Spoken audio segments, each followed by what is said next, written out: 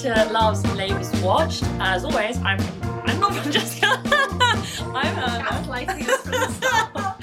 Especially because I'm not sure people can necessarily tell from our voices anyway. No, I'm Helena. I'm Francesca.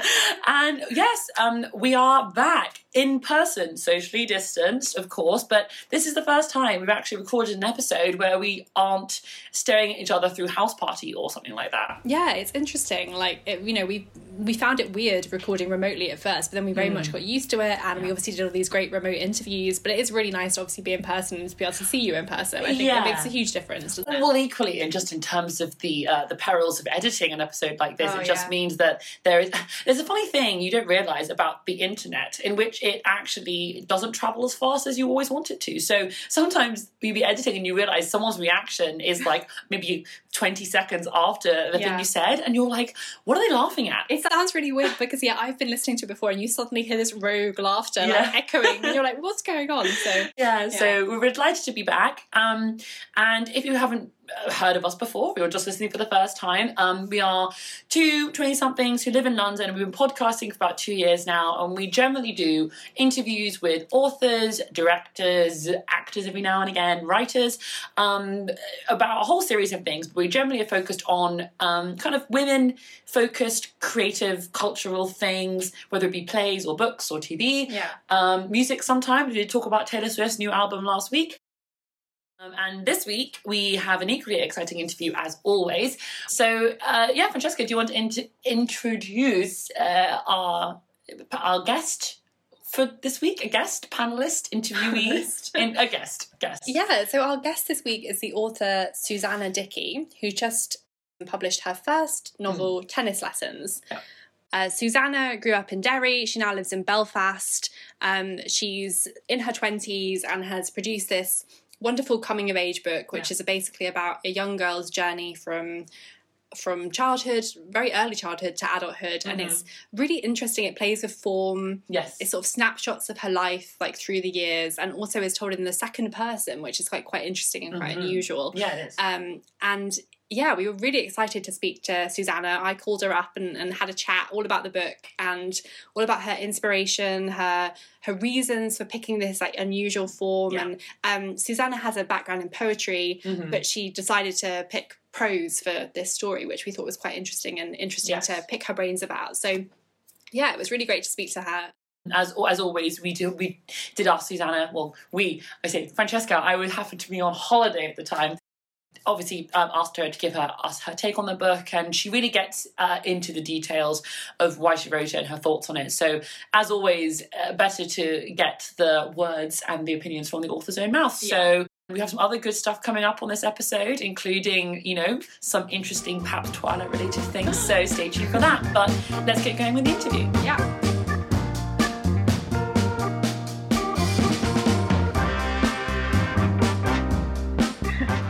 If, first of all, for any listeners who haven't read Tennis Lessons yet, whether you could give a brief spoiler-free summary? Yeah, so Tennis Lessons is a kind of Bildungsroman style or coming-of-age novel that follows an unnamed female protagonist from the age of 3 to 28, and it's in 3 sections. And the first section, you follow her in these little vignettes, stopping in at different periods of her formative years, and then the middle section all takes place over one day when she's 17, and then you see how that day impacts on the years that follow, and it resumes that, vignette structure again. And it's, I guess it's concerned with ideas of self-perception and friendship and the female body and, living following trauma and just kind of coming to terms with yourself, really. As you say, the novel focuses on different chapters in the protagonist's childhood, teenage years and young adult, and the reader's sort of dropped in on a different day in her life, and sometimes the moments described will be obviously significant. Other times they'll potentially seem more inconsequential, but they still reveal something of her world in that moment. Why did you adopt this really interesting and intimate storytelling structure? I think because when I set out writing it, I never had so much a clear idea of plot as I had a clear idea of character. I had this woman that I wanted to write, and what I wanted to write was the arc of this portion of her life. You know, there's the vignettes with so little cohesion or firm terrain as the novel moves. That's kind of how she thinks. She has this very disjointed way of thinking, and so I kind of wanted to capture that confusion and that just arbitrary attribution of importance to different moments and different memories. You've published some poetry collections in the past. We wondered why you decided to tell this story in the prose format. I guess, you know, well, I mean, a lot of my poetry is quite narrative based. So I would write a lot of prose poems, which are a really interesting form in how they kind of play with narrative, and there's never so much a plot, but things happen and you can play with language and still have this slightly surreal way of looking at normal things, and I wanted to ascribe that to her because, you know, she's quite a non-intuitive thinker, but at the same time I wanted this arc of her life that seemed much more readily adaptable to a novel form. I felt like, you know, the things I really wanted to get to grips with, and they lent themselves to prose rather than poetry, and I wanted the opportunity to reveal her through dialogue, which again was much more prose friendly. Yeah. And the novel's also written in the second person, so you address the reader as you. We wondered what drove you to adopt this narrative style. You know, we felt it kind of adds sort of intimacy and encourages the readers to relate to the protagonist, but we wondered if you could speak a bit on that choice.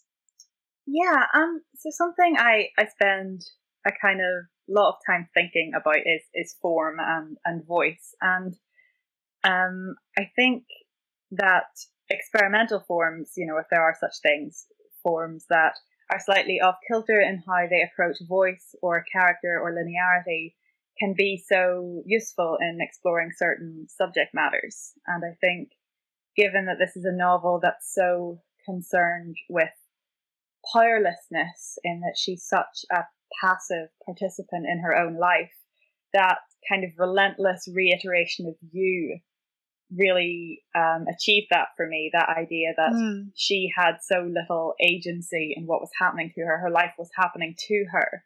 And also I wanted to really kind of put that claustrophobia onto the reader as well, because, you know, I think the second person can extend beyond just the empathy of the first person. It kind of holds a reader in its grip, and it can be quite discomforting, and that's what I wanted.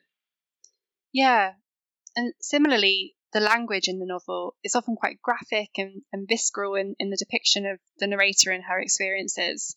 Was it important to you to write with this candour and honesty about her life as she progresses from childhood to young adulthood? Yeah, sorry, I feel like I'm saying the word "yeah" a lot. Just that's cool. Tell me when to stop saying "yeah." She is so obsessed with her body, and part of that is this perception she has of herself as monstrous. She has this really skewed body dysmorphia that prevents her from seeing herself with any degree of objectivity. And part of writing that was leaning into her engagement with her body, which was showing it as she sees it, which is this really gross, visceral, gooey thing that's never behaving in the way that she wants it to, that never looks the way she wants it to. She sees herself as just this, you know, mass of viscera and grotesqueness. Yeah. And I guess, you know, and something I've been thinking about more recently, because so a novel that was published recently, I don't know if you've read it, This Happy by Neve Campbell. Right. Yeah, no, I haven't read it. And she's an Irish novelist too. And Yeah. what's interesting about her book is the world around the character exists, and then it's about locating the character within her world. And there are quite a lot of political concerns imbued through the book, but the way she handles that is quite explicitly through dialogue and this active discussion of the politics of this place and temporality that she finds herself in. I guess in Tennis Lessons, there isn't really a world beyond the character. You only get the sense of the world through who she is. Beyond that, you have no real perception of it. But at the same time, there are these political concerns weaving themselves through it, like probably quite like neoliberal concerns, like the precariousness of like the renters market, the job market, and so many of her perceived feelings are bound up in her inadequacy as I guess what would be kind of capitalism's ideal consumer. You know, she's not beautiful and she's not adorned and she's not sexually confident. And even, you know, the way she sometimes hears jingles from television adverts in her head. It wasn't a book that I intended when I started writing it to be kind of an explicit comment on any of this stuff, but it wound up being quite insidious in how it wove its way through. It's also quite interesting that, you know, there are moments of comedy in the book, as well as obviously darker incidents, and you end up having this sort of darkly comic tone at times. And we wondered whether that was a sort of natural result of the novel's realism, or whether you were trying to kind of evoke a specific sort of wry sense of humour. I guess maybe both. But I mean, I'm not going to kind of speak to the, you know, ubiquity of this in any other place, but I will say that, you know, in Northern Ireland, I'd say there's a real tendency towards that kind of flippancy. I wouldn't say that we're the most natural communicators in any kind of sincere way. I think, you know, we have a real tendency to siphon humor from things that even aren't necessarily terribly funny. Right. And so I guess, you know, those elements of the novel probably weren't really a stretch to me, because that's probably how I interact with the world also. Yeah. And I guess on a sort of a similar note, and one of the ways in which that sort of dark comic tone comes to the fore is in the depiction of female friendships, which are explored in all their complex and sometimes toxic glory. You know, I love the relationship between the narrator and her best friend Rachel, and we see how that develops as they grow older together. But also the more complicated relationship between her high school frenemy Charlie. We wondered if you could speak a bit about that theme of female friendships in the novel and how it kind of is woven through the story. Because I think female friendship is so incredible, but also so deeply complicated. Yeah. Because, especially in adolescence, because everyone is maturing at a different pace and is on a different trajectory. And no matter kind of how strong your friendships are, there's always a sense of self-preservation there. So I think in like the teenage years, obviously she has this friendship with Rachel that's so vital to her. But in their adolescence, they experience these moments of friction, and mostly that comes from Rachel not necessarily going to bat for her all the time, and Rachel having fallen in with this alpha figure in Charlie. And ultimately, you know, Rachel's a teenage girl too. Rachel is trying to find her own way. But then as they grow up, they kind of re-find each other at a similar level, and then you can see that friendship really nicely mutate into an adult friendship. And what's so great about Rachel for me as a character is that in these moments of dialogue and in her interactions with the protagonist, she is the only, I guess, voice of objectivity. She's the only one who is really reminding this protagonist that, you know, she's not so appalling, she's not so unlovable, she's there consistently as a tether. Yeah, I really liked that too, and also was really pleased that they were still friends as adults, because I thought it definitely depicted how you can have those complicated relationships with people who are very close to you, and you can kind of be on different wavelengths at different points, but then the fact they've kind of come together in adulthood despite their different set of experiences and different personalities was really gratifying. And we also see the main character's relationship with her parents and how that changes as she grows older. The mother-daughter relationship, I think, was particularly interesting. We wondered how you approach that, and how you approach that kind of the idea of, as you grow older, you realise that your parents are people beyond just being your parents. We wondered how you sort of explored that theme and how that came to be prominent in the book.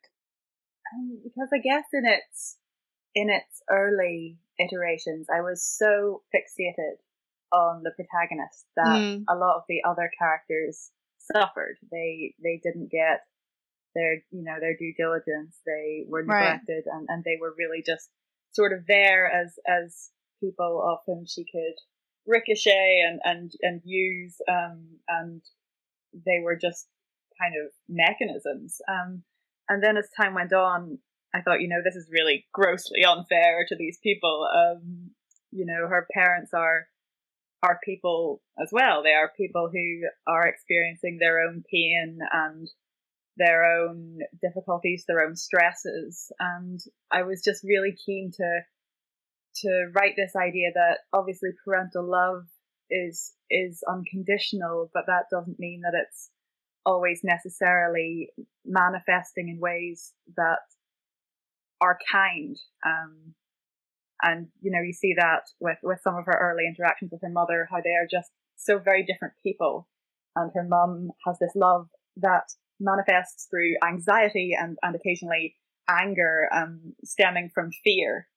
And then as the protagonist grows and becomes more of a person who can fend for herself, that fear in the mother dissipates, and you see them become closer, hopefully, as a result.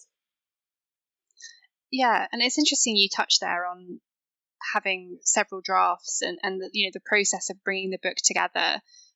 We wondered if you could speak a bit about that, and about what the starting point was, maybe the inspiration, and then how you did work your way into the book becoming the book that we as readers hold in our hands today. Yeah, absolutely.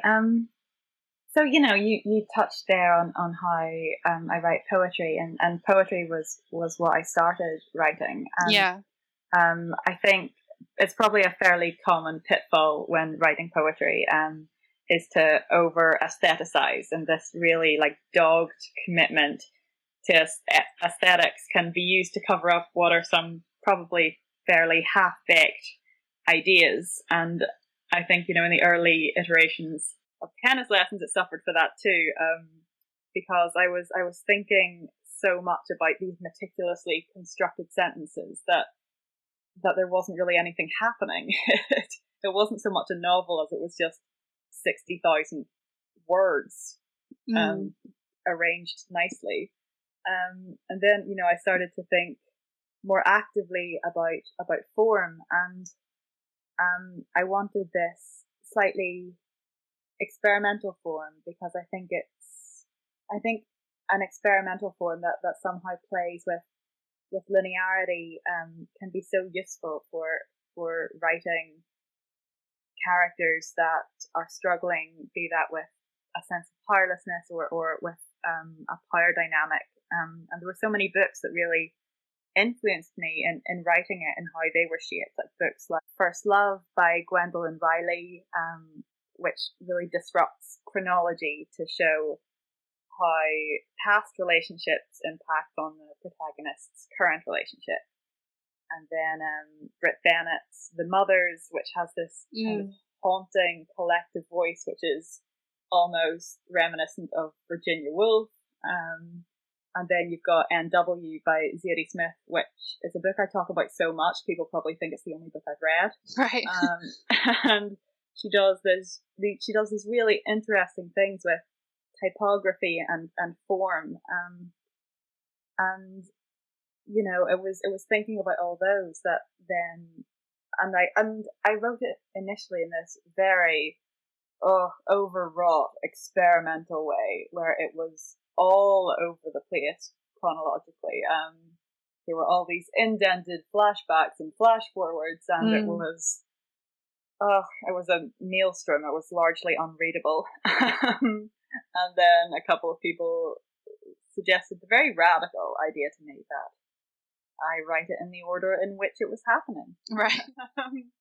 So I did that, and it was a real, light bulb moment. It worked so much better, and that was how it happened. Yeah, that's really interesting to hear about that process. And the main character in the book, she's never named.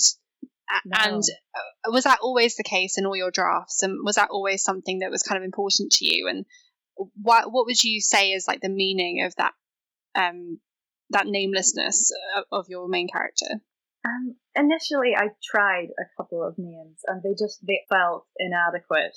Okay. And then I thought, let's try her without a name. And then it seemed that she's nameless for the same reason that we never find out what she looks like, because she's someone who struggles to conceive of herself in any kind of objective way. Her self-perception is so contingent on her encounters and her experiences and how others see her. She's so detached from the world. She has no consistency of self-image, no reliable basis for herself. She's like a very mutable person, and it almost felt like giving her the legitimizing reification of a name. It felt wrong. Right. Yeah, that's interesting. And I do think as well, from a reader's perspective, it does again allow you to kind of identify with her and, put your own expectations onto her in some ways. And another part of the book I wanted to touch upon is the main character spends a lot of time in the school environment. While she's at school, she works through a lot of relatable experiences like puberty and exams and just interactions with classmates and teachers. While reading the book, I found myself picturing my high school and recalling what that was like. And it made me think about how school days can impact us long after we've graduated. And we wondered if that was something you were thinking of while you were working on the novel, whether you found yourself remembering things that had happened to you when you were that kind of age. And yeah, just the impact of that environment. And I suppose also that kind of the pressure to do well academically, because that's something that your protagonist really feels. And yeah, the kind of, I suppose as well, like claustrophobia that can sometimes be inherent to the school environment. Yeah, because it's interesting tying that question in with what you just said about how the namelessness makes it kind of easier for a reader to maybe put themselves in her position. Because, it's something I've been thinking about is James Wood, the critic, wrote this really bizarre and terrible review where he coined this completely meaningless term, hysterical realism, for writing that combines, examinations of social phenomena with really excessive and wild plotting and for characterization. And I guess Tennis Lessons really doesn't do that. It's so many of the events in the book and the experiences are so kind of low level and quotidian and unremarkable. I don't know what you would call that, lethargic realism, maybe. Yeah. But yeah, I think I was so keen just to capture the slightly battery hen claustrophobia, low level relentlessness of a school experience. How nothing that bad need necessarily happen. It can just be these uncomfortable encounters or this just gentle feeling of not belonging and just the residual lasting effects of that. Yeah. Because it's a bizarre place, school. You take all these adolescent idiots who don't know really how to be people. They so often don't know how to treat themselves. They so often don't know fully how to treat others. And then you make them spend upwards of 7 hours a day together. And of course it's going to massively skew your entire, outlook. And I was just, really keen to capture that because, the protagonist isn't blameless. She engages in exactly some of the types of cruelty that are then put on her. So it's this real feedback response loop happening. Yeah, no, absolutely. And the book's been out for a week or so. We wonder what that experience has been like, and what some of the feedback and reactions you've had so far, and just how it's been for you as a debut novelist publishing a book in this time. It's been slightly odd. Right. I feel incredibly fortunate to have got some of the reviews have been so lovely, and I just feel very grateful that people are engaging with it at all. Because I guess something you think about now, especially if you're an Irish author, is and people ask you about this is obviously the Sally Rooney effect. Sure. And there's clearly no kind of homogeneity across the young Irish authors writing. We're not all doing the same thing. But I think I would be lying if I thought I hadn't benefited from her kind of meteoric success. I think she has made publishers excited about young Irish writers. But ultimately, I guess, I know the book I've written is won't be to everyone's taste, for starters, because it's the second person, which I am increasingly finding out a lot of people hate. It's quite divisive, definitely. Yeah. And, I guess, I don't know why that had never even, I guess when I started writing it, I knew so little and had so little insight into publishing that I wasn't even writing with any kind of thought as to whether people would ever read it or would ever write it, would like it once they did read it. So I feel just incredibly fortunate to have written this slightly off-kilter book and to have people taking the time to engage with it and respond positively. I guess the weirdest thing about releasing a book at this time is I just have so much time with my own terrible thoughts. Right. So that's been the worst part of it. Because I'm definitely one for self-flagellation and indulgent introspection. And maybe if I was, allowed to move out in the world a little bit more, I would be just thinking a little bit less about whether or not people will like it. Yeah, no, I can see how that would be strange. And actually, we were wondering as well, often I think particularly with young female novelists, people assume that your book is autobiographical. And with your book, because it's so intimate, because it's told in the second person structure, and, because it is about a young woman as well, have you had people making those assumptions? And if so, how do you feel about that? Yes, no, people love to assume autobiography in women's fiction, and I guess I always wonder whether it's better to say yes or no to questions of autobiography and tennis lessons, because I wonder if I say yes, does that make me more likable because then people get to know a bit more about me? Or if I say no, does it make me a better writer for having imagined something completely alien to me and having written it convincingly? It's a weird question to get confronted with, especially, I guess, given some of the more brutal elements of the plot and the things that happen. It's hilarious, sometimes the liberties people take in asking you about that and asking if that pertains to you. Right. It's like, mate, you shouldn't ever ask anyone that question if you don't know them. Yeah. But it's a weird one. I completely get why people ask, because we are morbidly curious. But I guess I just wonder about the legitimacy of that line of questioning, like what it proves, what it accomplishes to know these things about a writer. Yeah, and as you say, what answer do people want? Exactly. when you're going to respond to that. Yeah, no, that's interesting. And just as a final question, we often ask interviewees what books or TV shows or other pieces of pop culture they've been enjoying recently or found inspirational for their own work. I mean, you discussed earlier some of the books that were really influential for you when you were working on tennis lessons.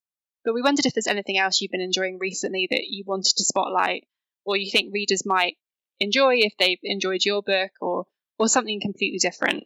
This is fun. Okay, well, I assume, she doesn't need me to recommend this, but I've just watched and rewatched Michaela Coel's I May Destroy You, which I think is just one of the most important pieces of art of the last God knows how long. Book-wise, I read Catherine Lacey's short story collection, Certain American States, recently, and it's a really, really fun collection of stories. She has just a breadth of imaginative scope that is completely enviable. I'm also reading Ella Frears' poetry collection, Shine, Darling, which came out, I think, a few weeks ago, and it's a beautiful collection of poems. Can I do one more? Yeah, go for it. I am about to read Brit Bennett's new book, The Vanishing, which I'm very excited about. Oh, I mean, that's so good. We actually had Brit Bennett on the show a few weeks ago, which was so exciting because, she's such a talented author, and it's a really good read. So in awe of her. Yeah. Well, thank you so much for speaking to me today and for all those great recommendations as well. Thank you so much for having me. This has been great.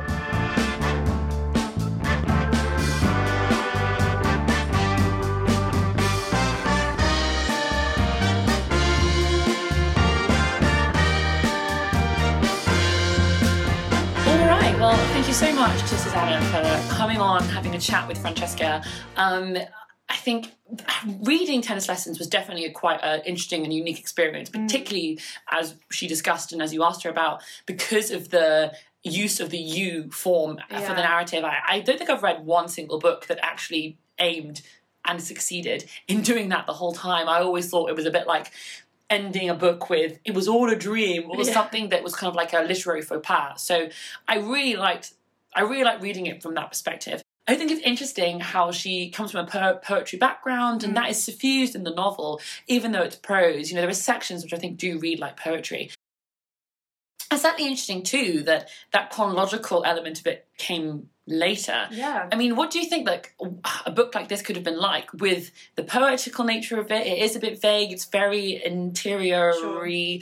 And also then it is, what if it wasn't also chronological? I mean, it's a really interesting thing to put in later. It's really interesting. I mean, when she was talking about those different drafts, I was almost curious to see what those look like. But I guess one of the things I was thinking is the second person pronoun is often used in songs. So I know we had a big discussion last week about Taylor Swift, and obviously since then, we've both been able to listen to the album even more. And I realised that actually it's really common in songwriting to be like, you do this, you did that. And it's not clear always who the singer, for example, Taylor Swift, is actually talking about, whether the you is her or the you is like someone else, you know what I mean? Yeah, good point. And so, I think that it maybe would have, if Susanna had kept with that original very fragmented form, it probably would have read more like poetry. But I mean, I really liked the storytelling of it starting at the beginning and like coming up to the present day, because it felt like you were on a journey with the protagonist. And I also think both you and I read it really, really quickly, because basically there's no chapters, you know what I mean? It's literally just like these snapshots of her, of different days in her life, and they get, sometimes they're longer, sometimes they're shorter, but you're kind of swept along, and like I really wanted to know what was going to happen, and I just wanted to well, I just didn't really want to put it down, which is always the sign of a good book, really, isn't it? Yes, I know, I totally agree. And I think I was just so intrigued. I mean, some of it was a book like, I haven't really read anything like it, I will say, not just because of the form and the fact that it's by a poet, and I don't tend to read kind of books that are deemed a bit more lyrical, I suppose. But equally, it's just the visceral kind of violent nature of this girl's life that I think is, I'm not saying at all that it's unusual or different than the lives of people generally, but it's more a very interesting interpretation and description of someone's life, from right down to like the infection they have on their toe, which is painful and visceral. And, you know, as a person, you feel these things and you feel bodily very close to the person in this book in terms of their physical experiences. And I think that's really interesting. And it's something that I found not uncomfortable, but it was in times difficult to read, but I was still dragged along by the narrative and by the voice and by just kind of wanting to understand this person, because, you know, I think it's interesting. A lot of the stuff about it was basically kind of being like, this person is an alien. They're so weird. You know, what is it in the blurb? They call it, you know, you're strange and wrong, right? I think it's interesting to sort of be drawn into the world of somebody who really from the outset wouldn't seem strange and wrong and alien. It's just it's a teenage life where you feel angst and you feel confusion. And, you know, I think reading that was really, really interesting. And I definitely felt swept along by that. And I think Susanna Dickey has a real talent to really peel apart the normal things about life and to expose not how wrong they are, but sometimes how unusual or strange the things that we tell ourselves are okay are, you know, right down to, you know, we talked about this earlier, the reaction of her seeming best friend when, you know, the girl in the protagonist is being humiliated by two other girls from the school, and this girl, her best friend, does absolutely nothing. And the girl, the protagonist, never even questions why her friend does nothing. You know what I mean? And I don't think they ever even particularly talk about it, which like I thought was quite realistic. And I think the book is very much steeped in that realism. Yeah. But often it is uncomfortable because often it's elements of our reality that you'd prefer not to dwell upon, whether that's like the mean girls at high school or whether that's your infected toenail, you know, like you don't necessarily want to think about that stuff, but actually it's all stuff that we deal with all the time. And I think that's why it's just it's a really interesting point of view, because you're reading it and you're like, okay, yeah, like I get that, or I know someone who's been through that, or it all feels very relatable and human, but it's not necessarily the parts of our day-to-day life that are usually kind of fictionalized or usually like brought to the fore. Yeah, they're not sexy, you know, they're not, you know, like I could go back to someone like Rodham, right? Like Rodham doesn't talk about the ins and outs of Hillary Clinton's like physical experiences. It's more about the bigger picture. Yeah. And I think that Susanna Dickey going into small, it sometimes felt so overwhelming. Sometimes I was like, God, how can one person feel this much or see this much? Or, you know, this is like visceral moment where like she stalks her father and his perhaps new girlfriend into a pub, and then you're there being like, I don't want to be here. But that's the point, you know, like to get into the heart of people's experiences, I think Susanna Dickey's asking us to do. You need to kind of be there for the nasty moments that you wish you hadn't experienced or you wish you didn't have to see. Very claustrophobic, isn't it? Like, and I think that's very different than when you're reading a book which is told from the third person. You've got that degree of like being removed. Yeah. No matter how, like, no matter what you're reading about, you still feel like that one step removed from it. Whereas in this book, you never have that freedom. You're very much in her head. I will say I do have a few little reservations that I think come as a necessity of the style of book that it is. I mean, it's very one-sided. It's from the perspective. It's the view that Susanna Dickey wants to discuss. It's the issue she's interested in. And I think it necessarily comes with a few things that I think sometimes happens in literary novels where a description is too visceral here and there. And I think that the book sometimes to sort of fall afoul of things used to translate disgust, for example, like a fatness, hairiness, disgust in one's body. You know, those are things that the book kind of does speak about and does use that language. And I do think that, like, if you kind of weren't aware that was happening, or you would kind of perhaps be a bit shocked or surprised or maybe triggered, I suppose, by this kind of language. So that's something that I think is not at all limited to Susanna's book it's more something that you kind of see across the board right now in literature still, especially this kind of very invasive, visceral work. That's not to criticise it in any way. It's more something that I noticed, that I think that if you were somebody who was going through a similar thing to this character, you might find it a bit too real. You know what I mean? I think that's true. I think that, it's perhaps something to bear in mind as a reader, that there would probably be parts of it that could be triggering. And the talk, I mean, Susanna said in the interview that she feels like the character has body dysmorphia. Yeah. And I think that's definitely true. Like, she sees herself as this sort of quote unquote ugly person who's unlovable, and all of that is just kind of seeped in the narrative because it is told from her point of view. Yeah. And one of the things that she said in our interview was that the relationship with Rachel is very much, Rachel being her best friend, is very much this kind of healing part of the narrative, because Rachel just sees her as her friend, and doesn't judge her or doesn't kind of like think about her appearance. Just think she's, and you never also get that physical description of her as well. No, but all of that I think is quite subtle. So it's very much true that if there are definitely elements of this book that could be triggering for some. And I only say that just because I think I found it very like violent in some ways, and I don't think literature should hold back from repeating or discussing these violent times in especially women's lives, right? I think there were just things where, like, I think language is a very difficult, thorny thing to navigate. And as you know, and as I get older and the more I read books like this, I appreciate what they're trying to do, but I also think that, like, a book like this could also be more thoughtful and about the certain types of language used to describe someone in distress with body dysmorphia but everyone is learning, and I think even just to voice this is something that I wouldn't have said 5 years ago. I would have been like, yeah, wow, like, boy, it was violent and visceral and things like that. But I think now the conversation needs to be slightly more aware of loaded language, I suppose. But I do think that this is, I mean, there's a reason that we've read it, we've interviewed Susanna. It is a really interesting novel that is very unusual, and it's not really something I feel like I've ever read, which I feel glad to say that we do say that a lot about the books that we talk about on this podcast. So that's the whole point, I suppose, is that we're trying to push out literature and voices that are unusual and have been heard less, and to also, I suppose, highlight and spotlight the actual voice and opinions of the author, rather than to just ask them the questions they get asked all the time. Yeah, absolutely. I mean, Susanna talked in our interview about being asked the question of, like, is this like your real life? Like, is this your exact experience? Which, you know, she talked about how reductive that was. And, sure. Like, that is very reductive, and I think that is something that gets pushed upon female novelists in particular. You know, oh, you must have had this exact set of experiences. You know, you must have had an infected toe and thought you had HIV, maybe.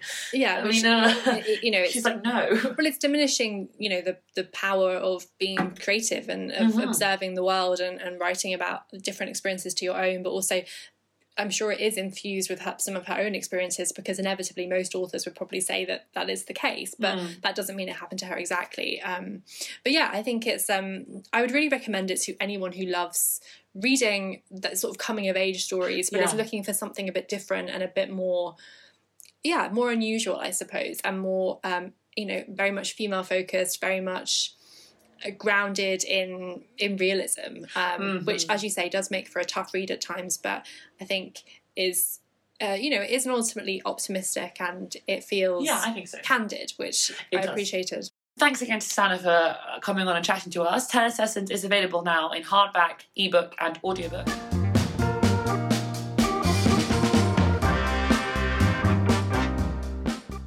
So speaking of some of the other novels that we've discussed in the past. What a siege. Well, first of all, we were really excited to see, I refer to her on the Instagram page as friend of the podcast. I think at this point she is a friend of the podcast. Yes. Author Beth O'Leary. Yes. Who is the author of the hugely successful novel The Flat Chair and its very, very successful follow-up, The Switch, who we've interviewed twice on the podcast in the past. And absolutely love and support and promote, always have like the best time with having her on the show.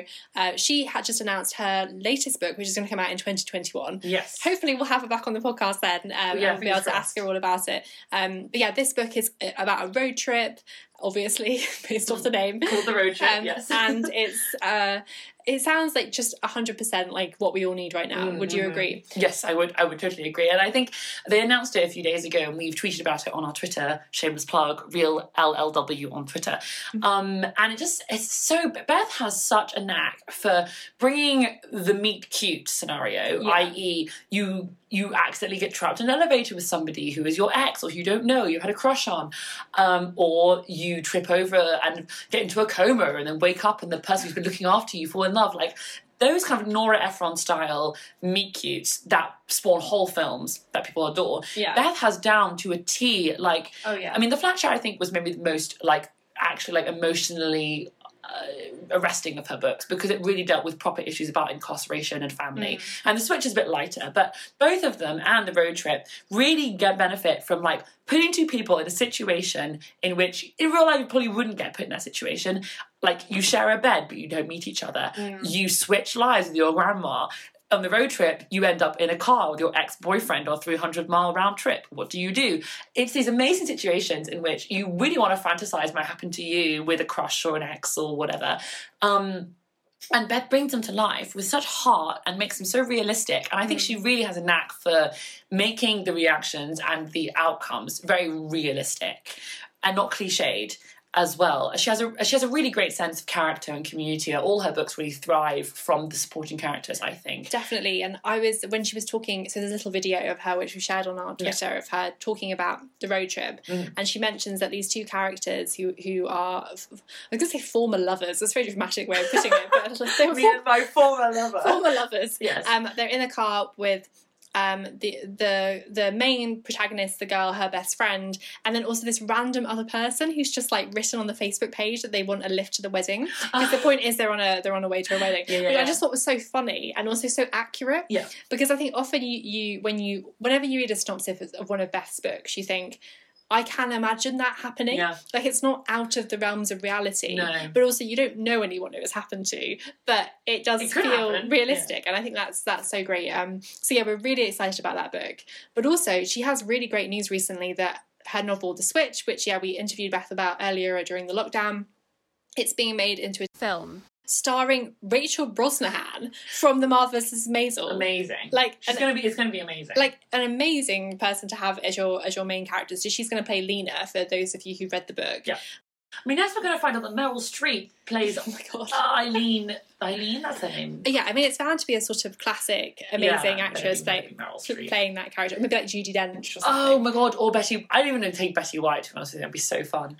But yeah, and I think it's interesting. We actually will slightly promote ourselves here in saying that, like, along with Beth's book being optioned, several of the books that we've actually included on the show and talked to the authors of are also being optioned into TV shows, including Brit Barrett's The Vanishing Half, Rodham by Curtis Sittenfeld. Yeah. And Exciting Times. And Exciting Times by Nisha Dolan. And all of which, like, I mean, we love those books. They've also been very much talked about over the past few months and really celebrated and heralded and been top of the best-selling lists. Yes. Like, we're not alone in loving them, so it's no surprise that they've been recognised as having the potential for working really well on TV or in film.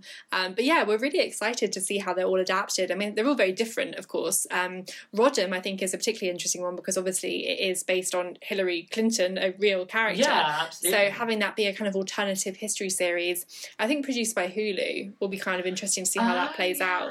That is interesting, yeah. Exciting Times, I reckon it's going to be, I mean, obviously Nisha has often been compared to Sally Rooney. Again, that it can be problematic, yeah, but you can imagine it kind of also working as a sort of BBC / Hulu normal people style drama. Maybe Lenny, our other good friend, Lenny Abramson, we'll get on the case there. And The Vanishing Half, I think, has been optioned by HBO, so that's great because I think with that film or that TV show, it would need to be so far-reaching and broad and cinematic, all these different locations and different characters. And the element of the crime drama, I think, as well. I mean, beyond anything else, The Vanishing Half is a familial crime drama, right? It's like a mystery kind of thing. I say crime, there's no specific crime committed, but it is a bit about changing identities, things like that. So I think the HBO are a good home In terms of Nisha, it'd be really interesting. I mean, for anybody who's following the news, and we don't promote any opinion on this at all, but there has been this kind of like tension between Britain and China when it comes to Hong Kong, and a lot of the book itself takes place in Hong Kong and deals with the idea of white expats in Hong Kong, the role of Englishness and whiteness and Britishness in the Hong Kong identity. And Irishness. And Irishness too, and the idea of these diasporas. Interesting to see how Exciting Times kind of how it plays in the context of the ongoing drama that I'm sure, to be honest with you, the producers aren't really happy or want to have to deal with, is coming through as well. Because Hong Kong obviously is a important place in Exciting Times, and I think Nisha said that like Hong Kong was somewhere where she actually wanted to like set it. Yeah, and she had spent some time there as well. I mean, that book is set in 2016, isn't it? But I suppose all of these projects as well, you do wonder how they will work in, you know, our current scenario is that I think some productions have tried to kind of go back and sort of socially distance and make that work.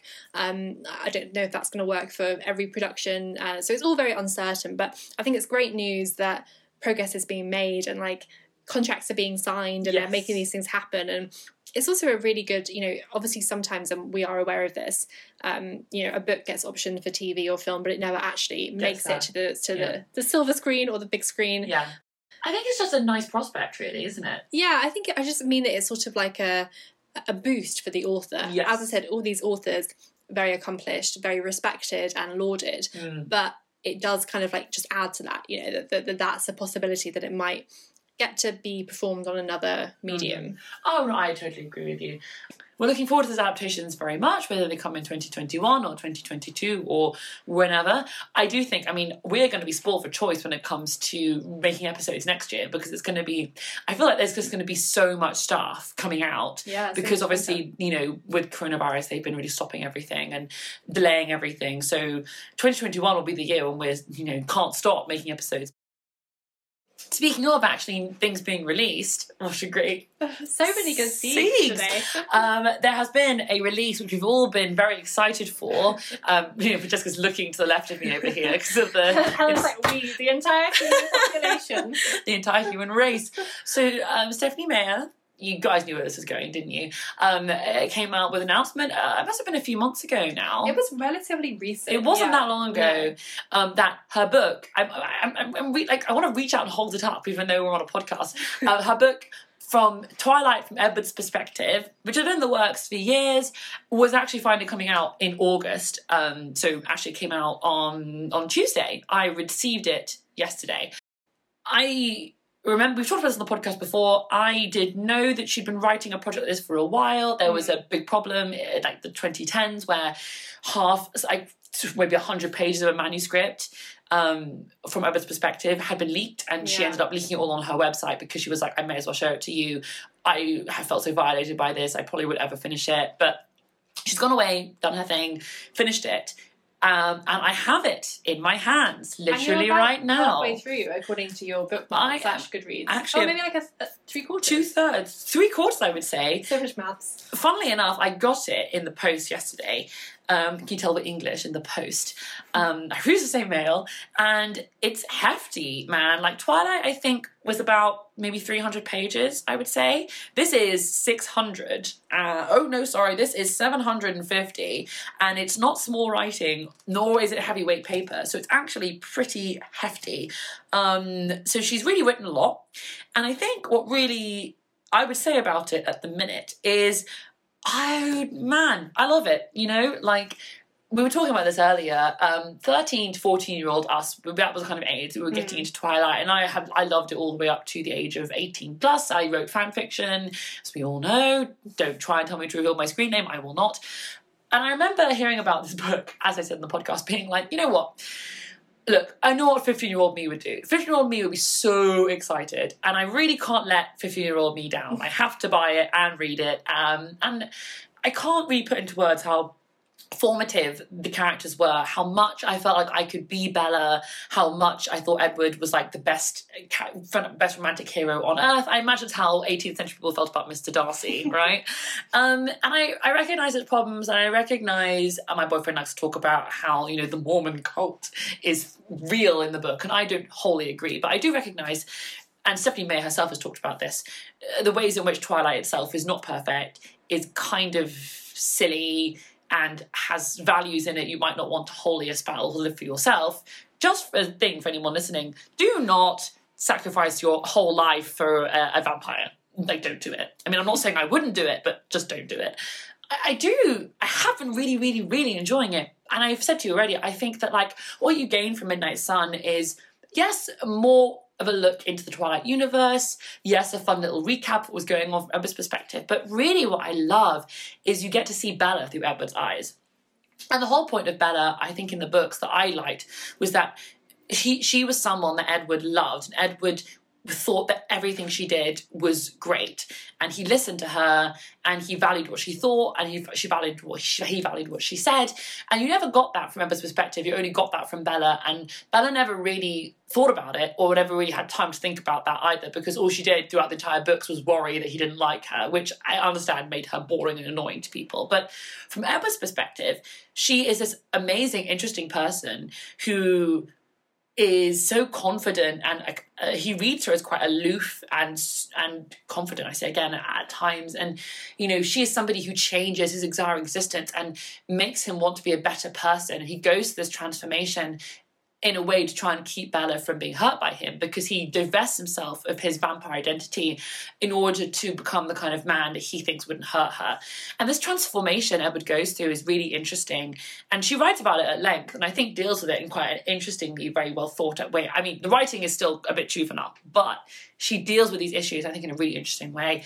And Bella herself, like, she is who I thought she was in Twilight, but you just didn't see it because, you know, the angsty teenage, what Stephanie Meyer thought was cool teenage angst and was really sexy and interesting, clouds all of that. But Edward, while also being a bit of a psychotic vampire, let's not lie, it really sees Bella for the person I thought she was, and she really comes through in there. And the love he feels for her and how proud he feels and all those things, I found that really compelling, actually. Anyway, yeah, no, I've been... I was saying to you earlier that there was an interview with Stephanie Meyer in the New York Times this week where she was asked the question of would she have written Edward in the way she does had she been devising the story post Me Too. Yeah. And you touched a bit on that there. You know, Edward's character, he kind of watches her in a slightly kind of creepy way. Yeah. Very creepy way, in fact, like when she's sleeping, right? Like in her bed. And all of that, I think, can read as incredibly problematic. But in response to this question in the New York Times, Stephanie Meyer said that she always just saw it as fantasy, and she saw it as a book that was not set in our real world, was not about quote unquote real people. It wasn't grounded in realism, and she just didn't really see it as a problem as a result. And she kind of recognised in this answer that other people would, and that other people would find it to be very problematic, but that she just hadn't thought about it at the time because she was just seeing it as a fun book. She was writing, which is interesting. I read all the Twilight novels when I was a teenager. I've seen the first couple of movies. I haven't actually seen all of them. And I haven't revisited the series in recent years. So I'm not sure how qualified I am to speak about these issues that are kind of ingrained in the novel or in this series, because I haven't reread the books in recent years or anything. But I do think that there are definitely issues with the story, and it's good that we are talking about those, and that Stephanie Meyer herself is also acknowledging some of those problems. I also think it's actually really interesting to write a book, to basically rewrite your book from another protagonist's point of view. Yeah. Like, I don't know how many other authors have done that, which is not me heralding her as some, like, literary sensation. It's more just, like, what an interesting kind exercise. Yeah. And I think, you know, she also said in this New York Times article that she'd found it very hard because she was limited to using the dialogue that she'd used in the original book. She definitely is limited by that. I can feel that for sure. Yeah, and when we were talking about this earlier off air, I was saying, she could have, like, used different dialogue and tried to imply that, like, different people remember things differently, but that might have been a bit too literary for the Twilight universe. Yeah. But yeah, I mean, you've got to hand it to her that she's able to still stir up... what would the word be? Stir the pot. Stir the Twilight pot. The Twilight pot. The pot of blood. Pot of weird sexual desire masked as bloodlust. Yeah. I mean, it's really interesting. I was saying, me and my flatmate got slightly drunk. Don't drink if you're underage, kids. And I read the first 100 pages to her out loud last night. It took 4 hours. And it's funny because we so enjoyed it, and I realised that, like, most of the book is Edward thinking things through for about 10 billion hours. Oh my God, he thinks so much about everything, which I'm not surprised by, to be honest with you. That was really a defining trait of his character, as he thought about everything loads. He also judges other students very harshly. He's so judgy. Well, I mean, hasn't he been in school for like 70 years? Yeah, like, I he know. must be fed up of it by now. He definitely is fed up of it. He's very judgy, which is quite funny. And I always thought Edward's basically like a society wife. He's very judgy, and all he does is judge things. But equally, it was really interesting reading it aloud, because there are certain, obviously, sentences and scenes you recognise, and they track kind of weirdly differently in Edward's perspective. And also, Stephanie Meyer has to write them slightly differently, but the language doesn't change. So there are scenes in which, in Twilight, Bella is hearing this vampire speak to her in a very cryptic way, and you kind of, as a reader, know that he's being like, I'm dangerous. It'd be better if we weren't friends. That reads as like very like, ooh, he's being cryptic. He's a vampire. Ooh. In the book, Edward thinks that's him trying to warn her off. And I'm like, dude, you're not doing a very good job because you're being so weirdly cryptic. And the whole point is that there are some points where, like, it's just so overly dramatic.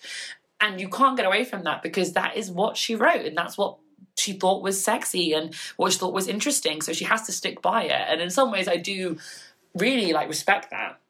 That she's like, this is what I wrote, this is what, I often think that, like, this isn't a YA book, right? This is for teenagers, it's not for adults, it's for fun. I do not read it and think, this is the best thing ever written. And I think I've talked to you about this before, about how I kind of get annoyed that, like, literary critics or film critics review Star Wars, a movie for kids and for nerds.